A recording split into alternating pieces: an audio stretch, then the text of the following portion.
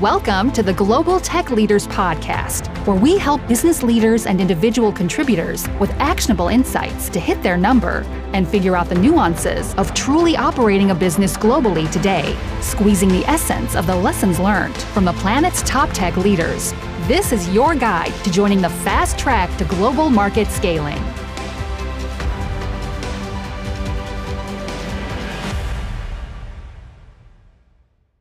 Welcome, I'm Ross Lauder, your host from Single Focus Talent, and I'm joined by our non-exec director, John Quigley, today. Thank you very much. Great to be here. Today's guest is Donncha Friel, VP of Sales at Wrike. Welcome, Donncha. Hey, Ross. How you doing? Pretty well. Gentlemen, thanks for joining the podcast today. I'm excited to get started. What we're going to do is talk through three main aspects of being successful in software SaaS businesses in Ireland and in Europe as a greater context. We're going to talk through Donncha's career and what he's been successful in achieving, how he's gone about doing that in the organizations he's been a part of. We're going to talk specifically about Wrike as a market offering. And then more importantly, we're going to speak about Europe as a platform and how it is we leverage our unique place in the world to deliver for global business in the tech space. So welcome, Donncha. Thank you for your time. We're looking forward to speaking to you and getting to the nitty-gritty of success today. So maybe if you could just give us a flavor, walk us through your journey to date in your career, what brought you to where you are now, and what made you pick each kind of stage of that journey? Sure. Thanks very much, Ross. Delighted to be here. So Donncha Friel, I'm currently the VP of Sales for Wrike, the project management software platform. A bit about myself. I have over 20 years of experience within the technology sector. It's kind of a well-beaten path, right, within Dublin technology community, which is actually quite small when you break it down. But anyway, so I started off as an individual contributor in Dell Computers. I actually started off there in their consumer sales. Then I moved into business sales, and I was actually working with the value-added resellers during the Dell Direct era, which was a great place to cut your teeth as an individual contributor. I did the exact same role in that team myself. Right. Okay. Well, then you'll know what I'm talking about. So there was a lot of negotiating, shall we say, but thoroughly enjoyed it, loved it. I always kind of knew that sales was something that I was passionate about. It was the path that I wanted to take. I always kind of said, right, okay, it wasn't something that I just kind of. You do find a lot of people kind of somewhat fall into sales. I kind of made a conscious decision when I finished college that yes, I wanted to get into technology sales for different reasons. I like the, I'm pretty competitive by nature. Mm-hmm. I like the fact that you're somewhat autonomous in relation to how successful you can be. You can own your own success. You can own your own paycheck to a certain degree. That all kind of appealed to me. That was one of my questions, actually. You've just answered it, because it's very interesting, right? The progression of a sales professional. Like nobody that's 17 or 18, kind of goes to bed at night thinking, I really want to get up tomorrow morning and sell the shit out of project management software, right? So that's very interesting that was an early decision for you to make, right? My own view is that, we're not strong enough here in this country and many other countries, right, to intercept people at an earlier stage to tell them that sales, and particularly technology sales, right, is a fantastic career for somebody to get after. What drove that, though? You said you're competitive, and was there anyone else in your family doing this kind of stuff? Was your dad kind of in sales, or was it just something that you said, hold on a minute, I see one or two people making some good money here, and I think that's what I want to do? What was the driver? I'm curious. Yeah, well, it certainly wasn't a family thing. I did actually, I had an uncle who was in technology sales, and he was absolutely a guiding light for me. He was somebody who I very much valued his opinion. I did a ton of research about it as well. I like the interpersonal aspect. I've always been quite kind of outgoing person, which isn't always the best recipe for a good salesperson, by the way. But anyway, communication skills is probably one of my greatest assets. So I was keen to put that into play. I was in college, I'm not the most academic, never have been, but in college I studied business management in DIT. came out of there with the degree, and I kind of, then I did the well-beaten path of heading off to Australia for a year. But, it was in Australia then I said, right, okay, I'm ready to come back to Ireland now, and I'm ready to start working, start my professional career. I say I didn't just fall into sales, right? I was living in the south side of Dublin at the time, and Dell were hiring like mad at the time, right, in the old campus in Bray. And that was, they actually had an open night. And I went along to that, and I got hired at that open night, and then started. And I feel like it was such a quick thing, right? I think I the open night was on a Thursday, and I started in a week's time within their consumer sales team. Do those techniques work anymore, do you think? Kind of what we call milk rounds and open nights and kind of recruitment drives like that. What do you think? Do you guys use them over there, Reich, as part of your armory? Yeah, we have done, and they have worked very well for us in the past, right? Particularly if you're looking to hire certain languages. What we have done is we might have a French evening with a bit of a French theme, right? Without getting too stereotypical, right? And because what you'll find as well within the tech kind of community in Dublin, everyone knows each other. And particularly because I've got French guys on my team, right? An interesting fact is we've got about 7 Brazilians in the Dublin office alone. Whenever we have a Portuguese or Spanish role that opens up, the amount of referrals these guys bring us in is incredible. Like I've spoken to some of the guys about this, and it's they have their own community. There's a really strong Brazilian community within Dublin, and then you've got this kind of sub community within there of tech workers, right? So there's absolutely, as you know yourselves, there's no better place to get high performers than a referral. Yeah, I've seen that myself. So for those Iberian countries, selling into those countries is, I wouldn't say tricky. I would imagine though, right, if you're like any other technology company, right, they're not your top performing territories, are they? They're not. No, okay. They're not. No, but I was just using, it was more the example. Yeah, exactly. Yeah. My top performing, the big hitters is like DACH in the UK. Germans in Dublin, quite difficult to hire. Yes. At times, like I'll give you the example, like Salesforce and LinkedIn, they've actually started recruiting directly from universities. Yes. In Germany for German speakers, for people. And what they'll do is they'll relocate these guys, they'll bring them over, they'll set them up, they'll give them some, they'll set them up in an Airbnb for a couple of months until they find their feet, etc. And then they'll bring them in as SDRs, train them up, and you can move from a university, having not actually finished your exams, move to Dublin, and you can be in an AE position within 2 years. Yeah, absolutely. Just for the benefit of our listeners, DACH stands for D for Deutschland, A for Austria, and CH being the Swiss region, the German-speaking part of Switzerland. I suppose I've had that experience very much so, where there's almost like this sweet spot of capturing those German speakers who are willing to move here to Ireland to work in our tech sector before they settle down and have the responsibilities of a family and relationships, etc., that might tie them down a little bit more. So getting those kind of more senior, mid-level and kind of field guys tends to be a much greater challenge.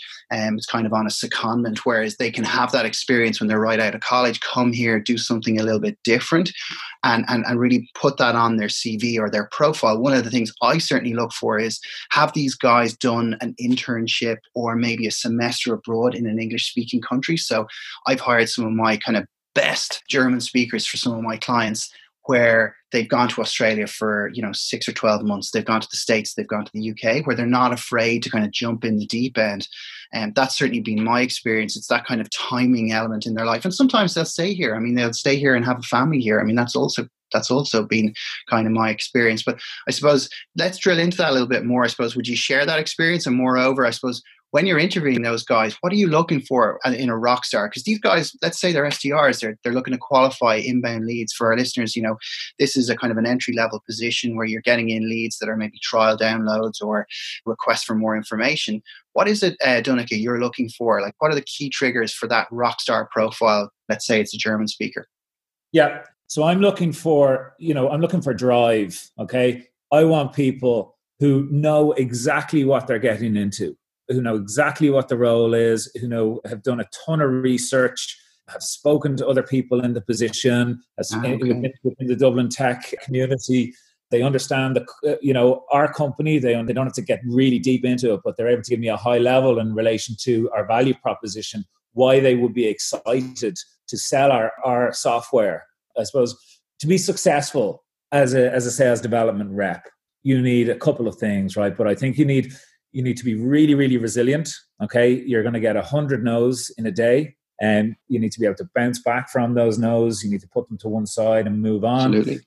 You need to have a really big engine in terms of activity. Nobody ever dreamed of being a sales development rep, right? These guys see it as a stepping stone to getting to become an account executive, right? Yeah. But I want people that are fully aware of what they're getting into, what the role entails in terms of, in order to be successful, you need to look at it like a funnel, right? So there has to be at the top of the funnel, you need really, really high activities in terms of the amount of calls you make, the amount of emails that you send. And the brass tacks of it are that in sales development, you are measured by your activities. I couldn't agree more. And I'm going to get into that in a sec, right? In terms of activity drives results, right? And it's really the behavior, right? Of kind of how people approach that activity. But I get a little nerdy on you here, right? So in the book, I'll Never Hire a Bad Salesperson Again, right? Christopher Kroner lists drive, which he absolutely succinctly kind of gave us how kind of a few lines on how important that is to you, right? It's the most important trait, right? That's common to the DNA of nearly all successful salespeople, right? And funny enough, when being interviewed, right, top performance salespeople versus average salespeople list this, right? 81%, right, of top salespeople say being driven is very important to sales success. Whereas it's a much lower number for average salespeople. Average salespeople say 47% of average salespeople say that being driven is very important to sales success. Yeah. So you can see the difference there in terms of that drive, right? And I suppose my question is, how do you spot that? Like, you must at the top of your kind of talent funnel, right? You must talk to a bunch of people. You're looking for somebody with drive. And, sometimes it's hard to spot that, right? Like, how do you spot that? You look for, I suppose, other areas in their life that they've overachieved in. And that can be in college, it can be sports, it can be, I'm just looking to see something. Okay, tell me something that you're passionate about. Yeah. And then I want to see, and tell me how you became successful at that. And I'm looking to hear, well, I practiced, or, I didn't take no for an answer. And I was able to get to the top of the students' union and stuff like that. That they've been successful in other areas of their life and that they've worked for it, that they've set themselves goals. Drive isn't something you can teach necessarily, right? You either have it or you don't have it. You can have all the academics, and I believe you can learn sales. I absolutely do. And any well-run, well-managed organization has a systematized process that's very, very scalable. What you can't do is teach someone to want to be there, right? It's too ingrained. It's too much in their DNA. When I was a hiring manager, one of the questions I used to like to ask was, tell me an example from your own experience of where you faced adversity. You were maybe hemmed in by a process, or you were, locked in with what seemed like a difficult outcome to achieve, and how you thought creatively to overcome that, and tell me about the result. And what I'm looking for is their eye movement almost. If we're doing a face-to-face or even over Zoom, I'm looking for them to look up to the left where it's accessing memory, where they're not bullshitting you, right? They're actually showing you an example and walking you through it. Have you guys used similar questioning techniques, or are there specific questions you guys like to ask in interviews? Yeah, it's funny you say that, right? Because I'm really, really transparent in interviews, right? And I love people that ask me, how will I be successful in the role? Sometimes what I might actually do is, in an interview, I will just, at the beginning, I'll introduce myself, and then I'll say to the person, I'll just flip it on the head. I'll just say, you must have a ton of questions about the company, about the role. Let's start with that.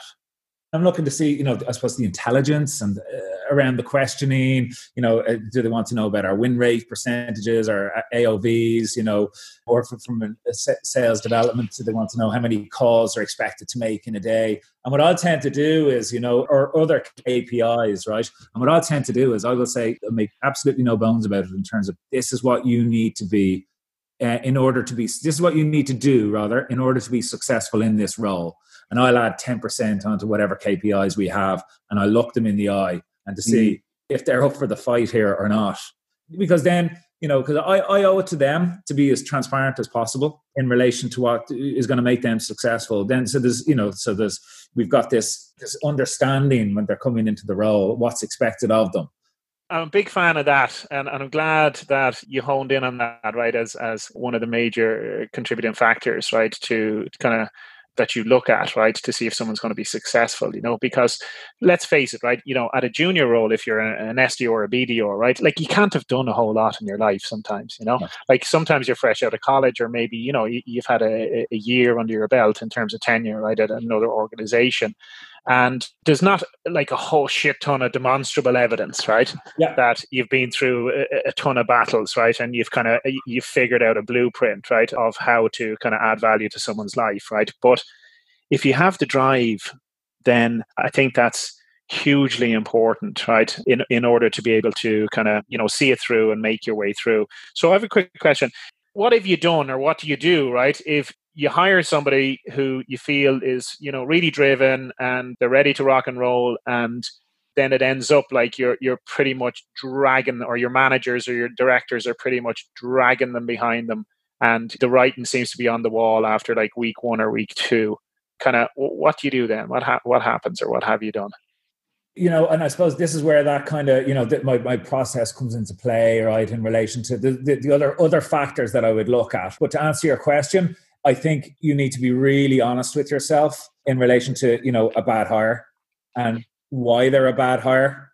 Is it something that you missed out on? Or, were they bullshitting you during the interview process, which happens all the time, obviously. And then you need to, particularly in Ireland, and particularly in Europe, right, with the way our employee law works, right, you need to make the decision early, if you're going to exit this person. Or I couldn't agree with you more. Like, it's bad enough making a bad hire, right? And everybody does it. It happens, right? But what's absolutely worse than that, right, is keeping a bad hire. The worst thing you can do, right? Right. For them as well, by the way. Because if you have somebody in there that's dragging their heels, that's, not taking coaching, not doing their KPIs, they're not happy in the role. You're doing nobody a service by keeping them there and postponing the inevitable almost. I suppose you've touched on an interesting area there in terms of that hunger piece we just alluded to earlier, where it's like, okay, I really want this. And I've had a couple of examples in my career of guys who had just massive levels of hunger, but they didn't have a value set that was congruent with the organization.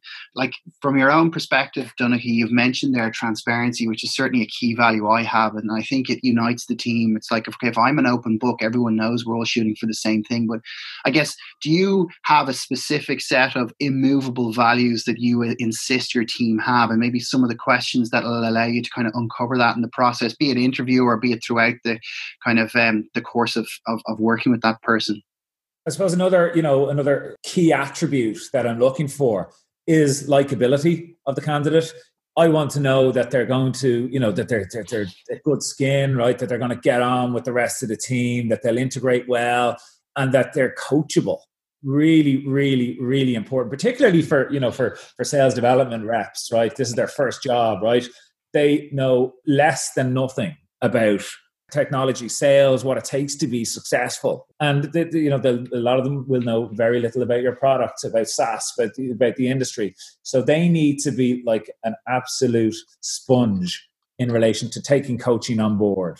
And tell you what we've seen now, right, with the current crisis, right, is you need people who are coachable and who are agile and who are, able to pivot and able to diversify in terms of their efforts.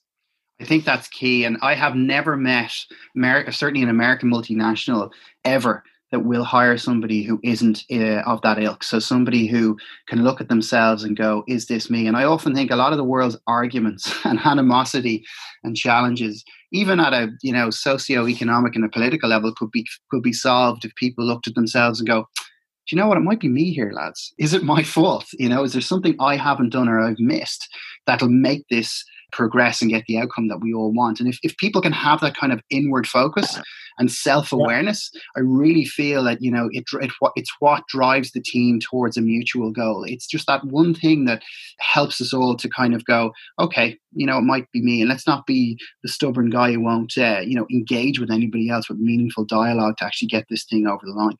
And that type of introspection is really important. And it's back to your point, Donncha, I think, about the coaching, right? So your sales managers, your sales directors, I can't stress how important it is, right, for them to get for everybody in an organization, right, to get continual coaching. The point is that has to be received, right? Or people have to have the ability, right, to receive that coaching, right, the way that it's meant, right, for the betterment of individuals and in turn, right, the betterment of an organization.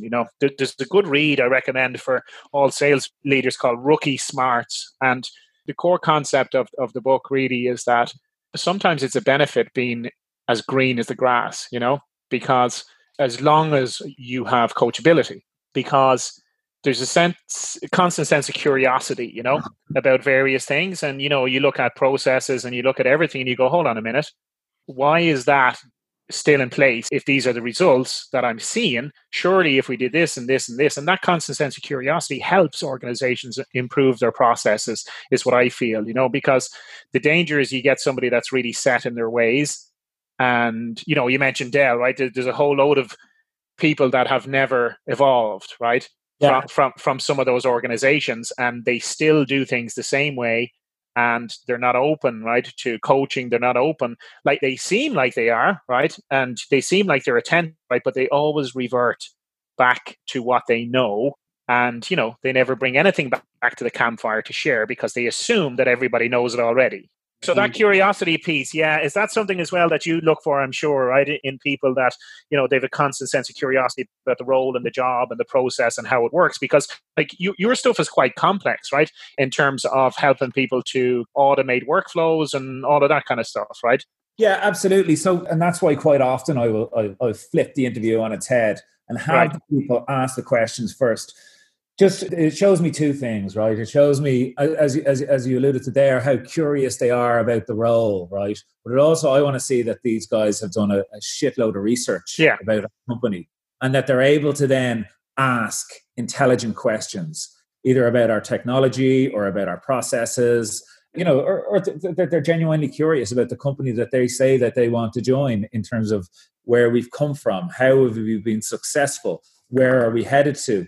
And I want to see that I can have a grown-up conversation with this person, because ultimately what you're looking to see is, is this person going to be a good representative of our company? Am I happy to put this person on the front line to speak with our leads that have cost us so much to attain, or our customers that are so valuable to us? Is this person going to be a good representative of our How do you help people get up to speed in terms of the onboarding stuff, right? So I'm sure there's certain KPIs for you, right, that reinforce that this person is a good hire, right? Because it's, time to ramp or time to first sale, or, what are the KPIs you use, right, to kind of look at how aligned, right, your onboarding is to people's actual productivity, Yeah, I'd say we look to have people, we do a boot camp after 2 weeks, right? So typically we'll either do that boot camp in the US or we'll do it in Dublin. We kind of take an alternative months, right? And there's a certification process at the end of that boot camp. I love that. Most onboarding, right, that I have witnessed, right, and this is in quite mature organizations, right, there's no certification process. What it is really is it's done, right? From a management perspective, well, I've done it. That guy has participated in it, but I've no real gauge, right, as to how much of it sank in, or what needs reinforcement or whatever. So that's really cool. I like that. And it's quite tough as well, right? And by design, okay. We want to get people out of their comfort zones. We want to really, really challenge them.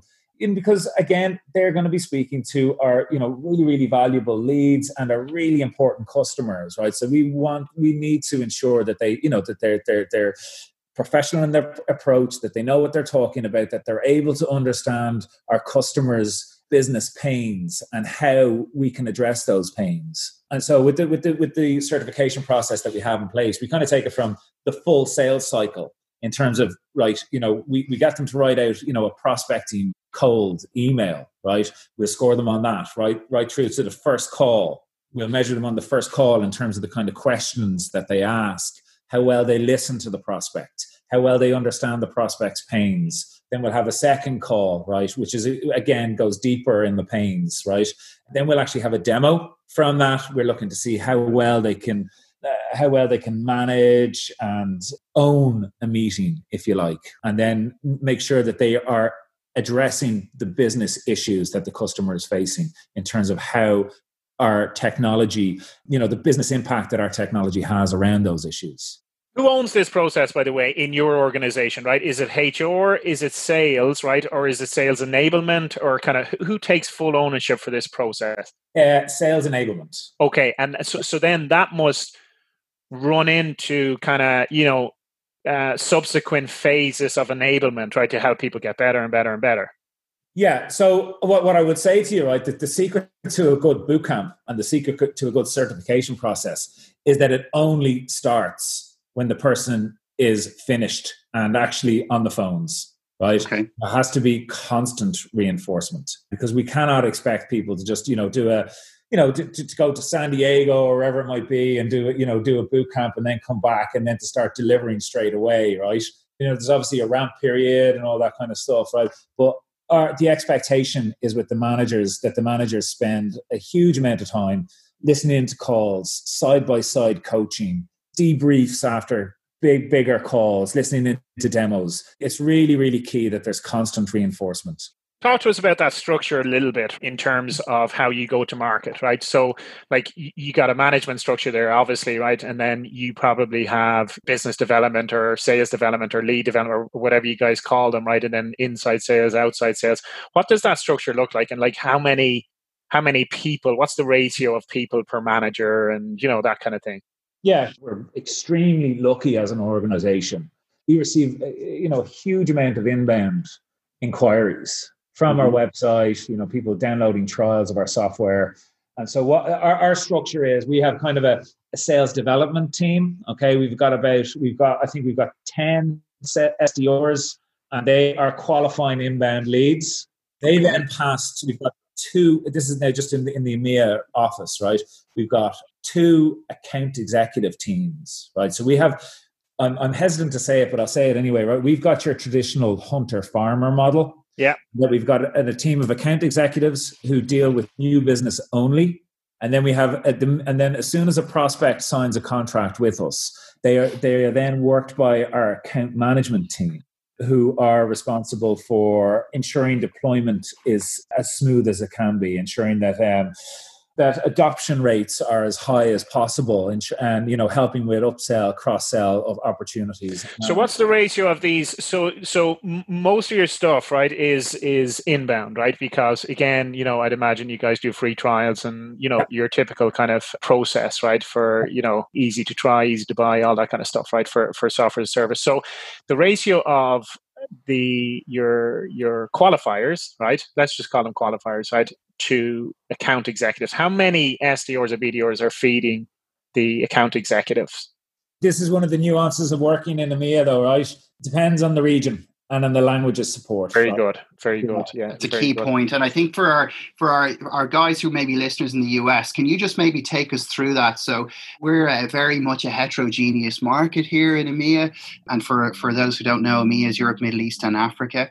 What we found is that obviously you mentioned it earlier, and I've had this experience as a sales leader as well. DAC in some cases made up 40% of my number. The UK could be as much as that as well. And then everything else is the difference. So you're talking Dutch, you're talking French, Spanish, Portuguese we touched on earlier. And it's this kind of mix of all of these different languages, which may have a higher overhead. And by the way, there's different tax laws in each of those respective countries in terms of, VAT, corporation tax is a subject for another day, but it may actually be more expensive. And not all the countries in EMEA use the euro, for example. It's only the ones in the EU. And even within that, there's only a selection of countries that have adopted it. Can you maybe take us through some of those challenges you've had as a leader trying to kind of translate that message to a global context in a very kind of disparate and heterogeneous marketplace? Yeah. It's kind of, I've worked in a few US multinationals now, right, at this stage.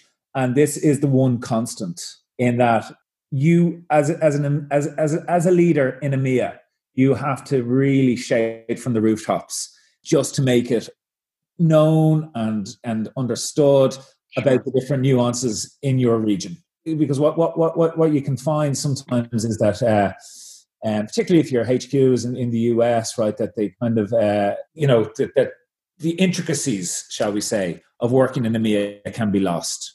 Toughest thing you'll find is, we touched on it earlier, is getting talent with the various languages. And this is the number one reason that a lot of tech companies are setting up in Dublin, because Dublin is just a melting pot of different nationalities, and you've got your transient tech workers now coming to Dublin, right, with the view of starting their career within technology with all these different languages. And this is, I believe, the number one reason. It's the access to that multinational talent within Dublin. This is the number one reason that makes Dublin such an attractive place, Dublin and Ireland, such an attractive place to set up. And the corporate tax rate doesn't get in the way either, right? No, it certainly doesn't get in the way. No, but even without the tax rate, right, you can have as favourable a tax rate as you like, right, but without the talent, it's no good. Yeah, absolutely. And there's plenty of other examples of jurisdictions in this part of the world which have a 0% corporation tax rate. And for those of us on the podcast, the corporation tax rate in Ireland is 12.5%, which is very much that halfway house between your 0%.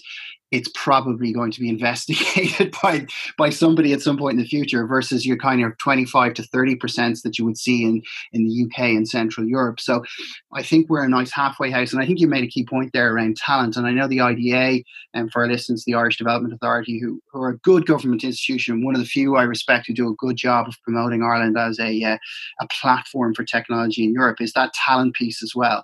It's one of their T's they really speak about. And we've created this kind of ecosystem.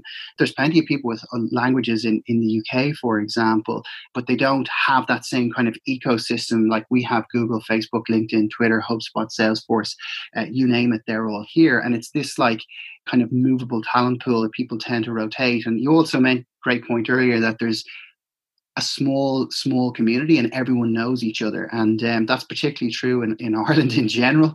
We're quite a parochial society, but also within the context of tech. And I think success breeds success there as well. So I suppose if you're somebody who is looking to attract somebody here to, let's take Reich. What is it that you guys can bring to the attention of talent? Because it's at a premium, right? I mean, there's a lot of guys out there who are German speakers who may be good or may be average. How do you kind of sell that message for, I suppose, Ireland at one level we talked about, but also, Reich, talk us through Reich and, your value prop in this marketplace. As we spoke about earlier, we're looking for driven people. And, what driven people are looking to do is they're looking to progress their career. So what we can offer people is really the opportunity to grow their career within a fast-paced company that's on a, really, up and to the right growth trajectory. Mm-hmm. If I think about my own org, we had our sales kickoff there in January, and the statistic that hit out the most at me, and something that I'm really, really proud of, is that 35% of my sales org was promoted in the last 12 months. Excellent. Right. So what we're looking to do is, and what we've done a really, really good job in is building a career path, be it from SDR to account executive. And we've segmented, different levels of account executive, or they may want to go to account manager. We've got different levels of account manager. We've also got a renewals, customer success team. It's kind of, if you put in the effort, work hard, the returns are there, and not just economical, but but in terms of building your career and climbing the ladder. And what you'll find is a lot of people, like younger people today, are looking to really, really move fast within the company. And so one of my biggest challenges is setting the right expectations for people because they're coming knocking on my door after 6 months saying, I want to move up. Sure. What we've had to do is really set proper expectations in terms of you need to be in a certain role for a certain length of time before you can be considered to move up. It's a constant conversation, actually, myself and Ross have in terms of the kind of, B2B climate today, as opposed to, maybe 5-10 years ago, where it's kind of, it's not a case of where, somebody comes in the door, you give them a list and they belt through the calls, or, they have a load of inbound and they qualify that stuff. The environment has become very complex, and it's much harder to help people understand value, right? In terms of what you guys bring to the table over somebody else, right? Over your competitors, right? And, it's difficult enough to get somebody's attention as well, right? But not only that, right, is that you got to show people the impact of kind of what your solution is doing in their business environment. And that is not an easy thing to do. It takes a long time, right, for people to get fluent, right, in their ability, right, to actually help people that they're speaking to navigate through that complexity, So expectation is hugely important. I agree with you, because what I found is that the expectations are all kinds of wrong sometimes when people come into an organization and they want to be in the next role, in 6 months' time. But the reality is it takes a minimum of 18 months, I feel anyway, for someone to really boss a SDR, BDR type role, a qualifier type role, in order to be kind of confident and capable, right, to do the next role. What kind of timeframes are you seeing, or what expectations do you guys set? Yeah, and I couldn't agree more with you. And actually, what I've seen in the past is that if you move somebody too quickly, you're actually doing them a disservice, right? Because they may not be ready for the role. They fail in the role, and then you're having difficult conversations, and it's, and this could be a good person, right? And the reason that they're failing is that you've moved them too quickly. Because as you say, it's that kind of that business acumen that you can only learn and develop through tenure. Because you can't have somebody straight out of college, have them doing a BDR role for 6 months and then move them into a closing role and expect them to understand executive priorities and business impacts after only 6 months as a BDR, right? Do your account managers actually do any prospecting? Just while you mention it there, do they do any prospecting, or do they just tackle kind of whatever your terminology is? I'm sure it's kind of like sales qualified leads or QLs or something like that. Yeah. So at the moment, the account executives do not, right? Okay. They are only working on inbound leads. We have a higher segment, right, of enterprise. We have an enterprise team, which is 10,000 employees and above. These guys are more experienced. They've been around the block, a lot more tenure, right? And they do their own prospecting. But they'd probably have an assigned set of accounts as well, would they? They do. They have kind of a hybrid role, yes. Right. Okay. Yes. Okay. They have an assigned set of accounts, and they've they've built out proper territory plans in which they've said, right, I'm going to get X amount of revenue from my account base, X amount from prospecting net new myself, and a very, very small amount of revenue then from inbound leads. Yeah. Am I wrong in saying that kind of younger generation of folks coming into organizations, right, seem to think, right, that their career path belongs to somebody else, i.e. their manager or somebody else, to show them, right, how they can get to a particular position, as opposed to the accountability of owning their own career path and saying, hey, what are the milestones? What do I need to do? And what extracurricular stuff do I need to show, right? And what other responsibilities do I need to show to kind of help me to kind of get into that role or this role or whatever, Yeah, it's a fair point and a fair observation, shall we say, right? So what's really good there, and what I find works really well, is I would have the individual contributors to create their own development plan. Right, because as you say, they're looking for their manager. Hey, I'm here 12 months. You tell me I get promoted after 12 months. I would actually, when somebody after, we can start having this conversation after somebody being in 6 months in a row. And I would say, okay, let's put in place a development plan, and I'll give them a template to help them to create it. But they would create their own milestones. And the only way this works is, right, if these milestones need to obviously be challenging and somewhat aspirational. But then, you can have these conversations. You would have development plan meetings. Then you can have one of these twice a month, right? Where you would sit down, look at the development plan together, see how the individual is tracking against the goals that they've set themselves. And you quickly can see then if somebody's serious about moving to the next level or not. And I think that's a key point about how organizations are managed in general. And we talked about this in the interview process as well. And we talked about folks who are institutionalized in an organization. And I suppose for me, it comes down to, do you want a job or do you want a career? And as John mentioned there, who owns that? I'm ultimately responsible for my own success. And I don't think there's any other discipline in the world that's more true for than sales in terms of determining your own success. But I think the key thing that I've learned that versus working in an SME or a small kind of maybe a family-run business, etc., is the Americans rarely get it wrong. They know how to grow an organization and they know what repeatable and scalable success looks like. And that development plan is absolutely key. And I think, if you are to instill that in your people and have them say it to you. I did pro coach myself in Dell and ProSell. You may remember it, Donncha, from your days there as well. And it's this idea of drawing out. It's like, you tell me what success looks like. You tell me where you're going to be. And okay, well, how do we reverse engineer that process in order to get there? And it's the same in the sales process in terms of the lead funnel itself. It's just from a people perspective. I suppose, what would you say has made the difference in your own team in terms of that rock star? Like, what's been a trait or a series of traits for people who've really kind of owned and excelled at that? And obviously we want to balance off, somebody's moving too soon versus becoming too stagnant. So what would you say because these guys are also going to get hit up by other organizations by recruiters like ourselves, etc.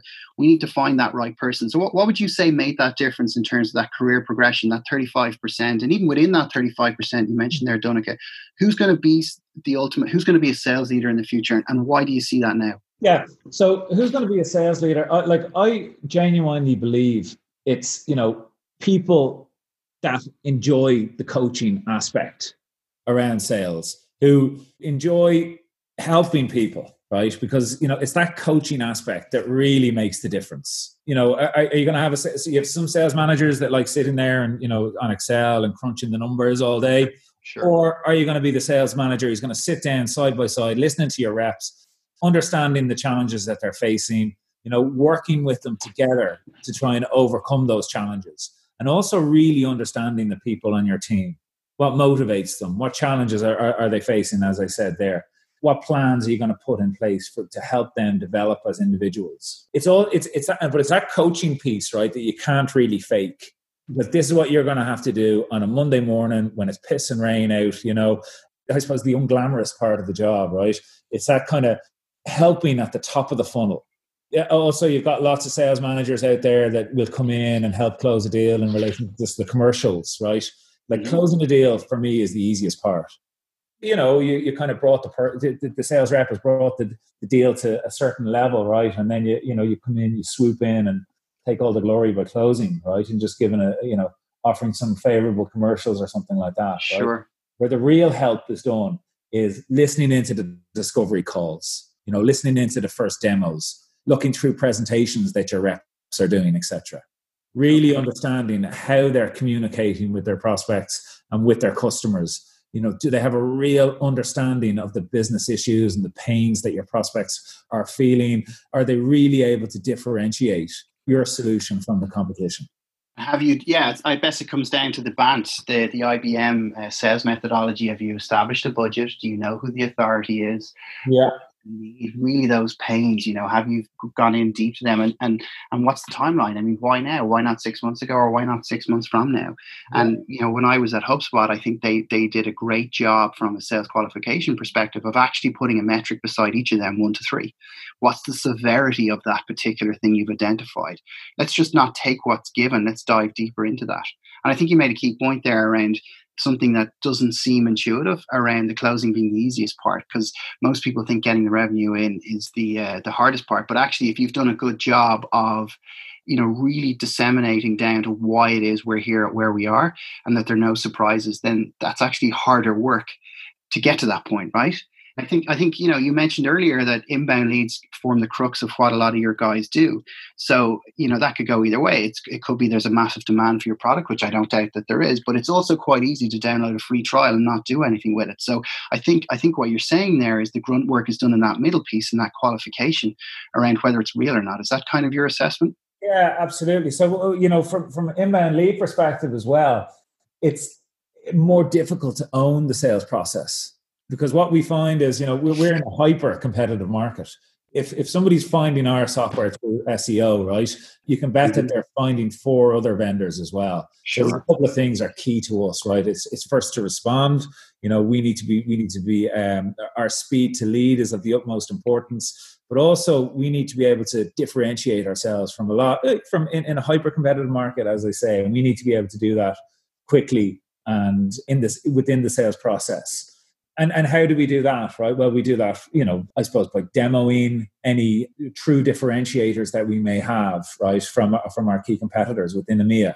And typically we do a good job at that, right? But then, we need to put in place really strong mutual action plans with our customers as well, and hold your customers accountable to that. Like, they've got to get right. I suppose from my own perspective, when I was at HubSpot, we had a couple of key KPIs that we stuck to. They were, how many initial assessments did you do? So it's kind of a qualification call where you're giving out some value, showing some steerage and how they can solve this problem, giving away some resources. And then there was the demo call, but you didn't get to, and nobody was granted a demo because you expressed an interest in our product. You had to earn it as a prospect, which is kind of a weird concept. But the most expensive thing that a rep has is their own time. Yeah. And their time is just as valuable as yours. So if we're going to go through this process together, we're going to need to make sure that we each have something in it that is earned, right? That you don't just get a demo for the sake of a demo, because I've seen so many organizations fail with that. They're just so hungry to get on the demo, but actually they're not actually qualifying if the buyer's on the phone, if they actually can implement this, have they done this before, etc. Have you had that experience, Donnchadh? Yeah, we've very much a quid pro quo model, right? And that is the number one issue that we face. And that, because you may have somebody further down the pecking order, shall we say, right, who's doing the initial evaluation. And this person has absolutely zero, they may even have zero influence, right? But they've certainly got zero buying capabilities. And you doing a demo to this person is not going to move this deal along at all. The salespeople need to realize that their time is extremely valuable, that the software that we have and the software that lots of other companies are offering is extremely valuable as well, in terms of making companies more productive, making companies more efficient, etc. And what we try to do is we will only do really tailored and specific demos. But in order for us to do that, as I say, we need to put a ton of resources into it. And so we will ask for certain things in return, like having the decision maker at that demo. Because very, very seldom do you see somebody will sign off on X amount of software if they haven't actually seen a demo of the software themselves. No, absolutely. I fully agree with that. And it's completely okay to say no to people and say, look, I don't think this is a right fit for you, and have them justify their perspective and go, no, actually, here's why it's important. And if it means enough to them, they'll get that other person on the phone because it's that important to them and what they're doing, rather than ticking box in terms of evaluating something without actually demonstrating the value to the business and what it will bring, and why they're having that conversation, rather than just being a kind of a tick the box exercise. Okay, well, look, gentlemen, I think we're going to wrap up here at this point. I suppose one of the key questions I like to ask at the end is, how would you define the crack? What is it for you and your team, and what's it for us as a platform in a country in an EMEA context? For us as a country, I think what you'll find a highly educated, highly ambitious, highly driven workforce. And the beauty of it is we don't take ourselves too seriously. And what that amounts to is people who are highly coachable, who you will enjoy working with, right? Because obviously, you'll spend a lot of hours in work, but who are results orientated. Absolutely.